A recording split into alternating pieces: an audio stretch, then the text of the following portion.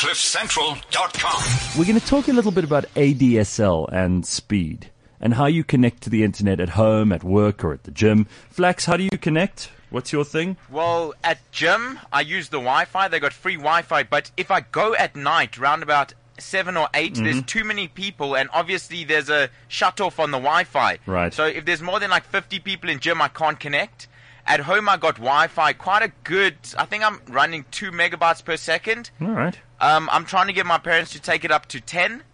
But they don't want to have to pay extra for you to download more porn. Yeah, when I'm at work half the time. And the internet here, it needs some work. It's up and But down. apparently they're working on it. They're going to figure it out. But let's quickly go to Liron Segev. He's our tech guy here at Cliff Central. He knows more about these things than anyone else. Liron, how is ADSL when you compare it to other things? I mean, we talked about fiber quite a lot last week. Not everybody has fiber. Is ADSL the next best thing? ADSL is your preferred method of connectivity. It's the very least you should be looking at. It was the step up to, remember the old dial-up modems that made that horrible noise? Yeah, I remember that. So that's the next step up is ADSL. Now, depending on where you happen to be and what your connection speed is, you'll get a good, bad, or a shocking experience. One of them. What is good? What is considered good? Good is when you, at this stage of the game, good is when you can connect, Dallas. I mean, Telkom gives us a decent service. We're delighted. Now, the good is kind of when you're getting kind of 4 or 5 megabits per second, which means that you can do semi-good YouTube videos without the whole buffering thing. You can download. Yeah, I mean, that's okay. That's acceptable.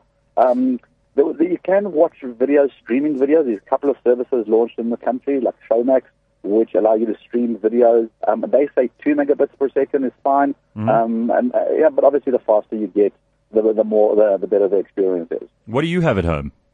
I've got a 10, I'm paying, this is the beauty of it, you pay for a 10 megabits per second line, but I'm actually only getting 8. But nobody seems to be bothered with why. Wah! Cry me a river with your 8 megs per second. It's one of the, blah, blah, blah. The thing is that with the catch with this technology is there's a lot of physical things that go into the network. So it doesn't matter where your exchange is compared to where your house is. If you're close, you're going to get a great service. If you're that far away, or kind of at the edge, then you're going to get much, much less. The other thing to just remember at home, if you're using ADSL, if you've got a Wi-Fi network internal inside your house, which a lot of these modems that you get with your ADSL will actually have Wi-Fi built in. If you've got those old deck phones, remember those wireless phones that people used to carry around the house? Yes. If you've got those are going to seriously hamper your Wi-Fi speed. Really? They cause interference. So you should cut those off. You should actually use a fixed line. The exit stage, you should have a line in the first place. Well, this is not 2005. Yeah, you should have VoIP. You should have VoIP, right? Exactly. There we go. Now you're talking. Right. The thing is with these things, the more you stick onto that network, the worse your speed is going to be. So as you're trying to do something important for work, and somebody's downloading some new music, or Flex is downloading his porn again, then it's going to stop the rest of us from actually working. Right, because it all goes down the same line. So we should not allow other people to use BitTorrent and things like that. Certainly not. No. I mean, besides the legality of it, it just kills your line. It just really, your line is effectively a pipe of water. Think of it that way. The more water you stick down that pipe, the more condensed it's going to be, and the more blocked it's going to be. If you want that pipe to be flowing nice and smooth, which is why you should always prioritize things like email, your banking over a lot of the other stuff. A lot of nice to have. Thanks, Liron. Alrighty. Thank you, dude. Always good to talk to you. Always fun talking to you. All right, man. There we go. It's Liron Segev. He's Cliff Central's own techie guy. But on the line is Desmond Kurtz, who is the digital and gaming manager for MWeb, and he also has some answers to some of my questions. Des, good morning. How are you? Good morning, Gareth. Very good, and yourself? Now, this must be a very good connection that you're on because you sound crystal clear. Compared to Liron, who sounded it's not an MWeb connection, man. There we go. It's Liron sounded like he was calling from South Sudan. Clearly not on MWeb. No, well, who knows? I mean, he says he's getting 8 megs per second at home. That's pretty good, right? Yeah, that is pretty good. That's not bad. Nothing wrong with that. Are you on fiber? What are you on? So I'm on our local LAN connection because I'm already in the office. Your office must be set up like you can't believe. I mean, MWeb, you guys pretty much you supply me with internet at home, for example. Did you agree with Liron that if I take off those phones, those what do you call them? What do you call the phone that Deck phones. Yeah, those things. If I disconnect that, I'll have more speed? It's possible. I mean, one of the things that does affect your ADSL speed is interference. Right. So in other words, I'm going to get home and I'm going to immediately change that. There we go. Well, I hope it works out. How do you test speed? How do you test how good your connection is? I think the one that people most often use is they use one of those online speed tests. Uh-huh. So give me an example. People just generally get kind of some kind of reading that there's generally other tools. I mean, the speed test is one important thing all by itself, because what you generally want to do is whoever your ADSL provider is, you want to use their speed test. Okay. Because if you use another speed test that's not on your network, there's a whole lot of things potentially between your connection and the other's speed test that might cause a lot of interference. All right, so tell me, who should I use? I mean, if I'm testing my home line, I'm on MWeb. Who do you suggest I use? Telcom SA? Or MWeb? No, go use the MWeb one. All right, so you go to mweb.co.za, and what do we find? Yeah, so there's speedtest.cpt.mweb.co.za, which is basically testing your connection through to the Cape Town node. Mm-hmm. There's also another one for Joburg. And then for the guys who are trying to test to see what their international connection is like, there's also one that we make available to test your connection through to London. Oh, wow. Okay. Let me see what we've got, because I'm not on MWeb at the moment. We're at our office, and it's patchy at best. But I'll do that at home, and I'll find out and I'll report back to you by next week.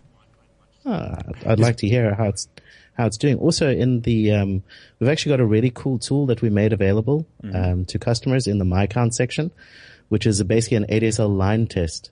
And that gives you a little bit more of an indication about what the quality of your line is. Okay. And that can give you quite a lot of feedback. And if you're not sure, I mean, if you're not a techie, that's why the call center guys are there to help you to basically understand that. Especially if you're having a problem, they can, I suppose, demystify it for you a little bit, because, like I said, there's a lot of things that affect your ADSL connection speeds. Hey, I'm getting about 7.7 megs per second here, so that's not bad. That's not bad at all. No, I'm happy with that. All right.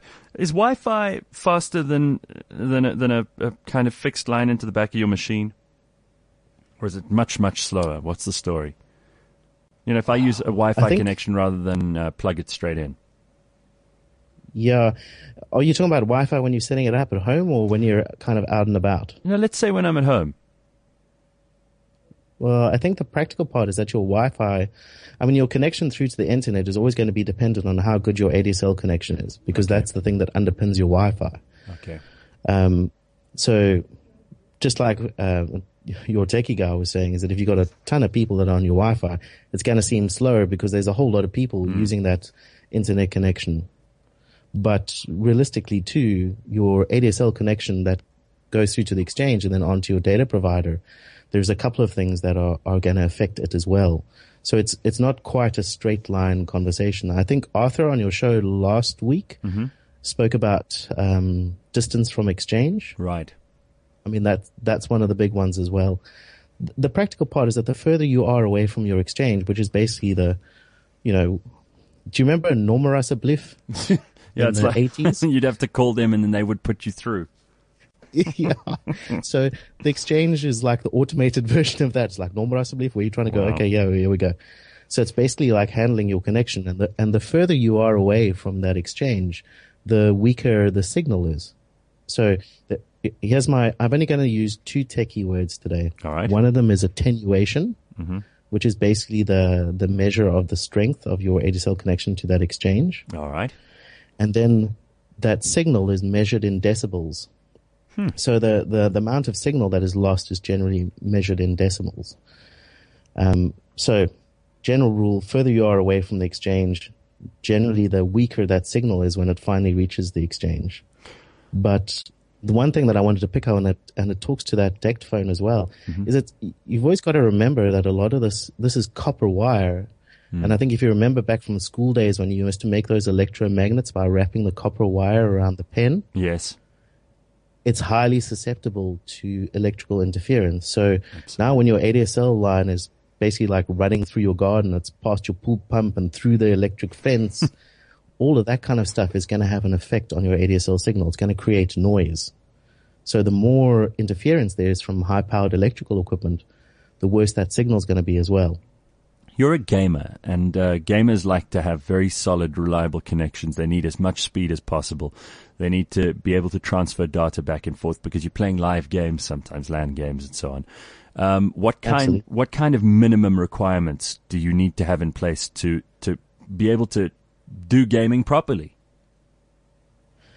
I think the most important thing is that it depends on the game that you're kind of going to play. You know, if you're going to be playing Farmville, that doesn't require a heck of a lot of data. Or brains. But if you're starting to move on to more hungry online games like Call of Duty or Battlefield, and even then it depends on, you know, how well written their netcode is, you're probably looking at wanting to go for a 4 meg line as a minimum. And also I think the important part is that you want to make sure if you're on a shaped account, which a lot of people are on, is you want to make sure that the provider is actually prioritizing the right kind of traffic. Because certainly what you were talking about earlier is that, you know, traffic priority is quite important.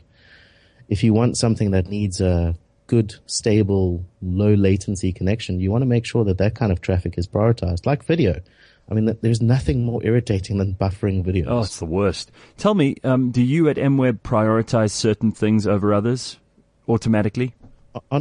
Yes, on our Shape product we do. So basically we make sure that the internet connectivities that require a good stable connection are given a higher priority on the network. All right. And it's that is generally what people call shaping. That would be like email and that kind of thing, right? Yeah. Okay. So, and it's quite interesting because shaping should not be confused with throttling because people tend to use that term interchangeably. What is the difference? Explain it to me like I'm an idiot, because I am. Which you definitely are. So I suppose the easiest analogy to use for shaping is kind of like peak hour traffic. Mm-hmm. And, you know, in like peak hour traffic, they tend to have like a bus lane because bus carry a whole lot of people and they, you know, generally getting home or to work. So they get a prioritized lane to move in. All right.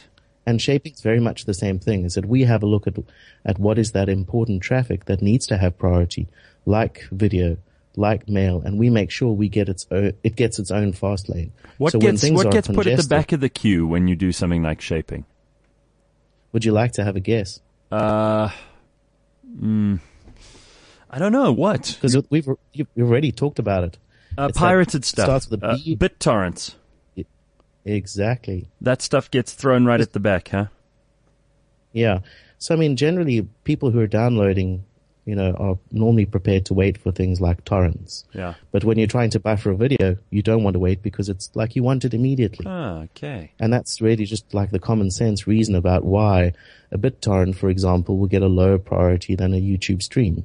All right, so you've explained shaping. That's where you have bus lanes so that certain stuff gets there faster than other stuff. But I'd imagine throttling is when 5 lanes are turned into 3 and there's a traffic jam. Is that about right? Yeah. So throttling refers to slowing down a user's internet speed, irrespective of what they're doing online. Mm-hmm. So to reduce the impact of data consumption on the network. All right, and what we're really trying to do is just to make sure that there's a fair usage for all users. That sounds... So it's basically like cutting it back. That sounds fairly equitable. I don't think that's a problem. No, it's like, you know, it's the reverse of the bus lane thing, I think. Right. You know, throttling means at peak times or when you're reaching a specific data consumption point, your cars and trucks are kind of forced to drive in the slow lane. All right, well, listen, this is all very, very helpful. I didn't know most of this stuff, and now I feel like I'm a little bit smarter. And by no means where I need to be, but good. we can keep learning.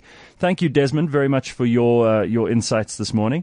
And I'm sure that by the end, let's say by the end of 3 weeks, 4 weeks from now, I'll be much, much smarter, and I'll be able to tell other people how it all works.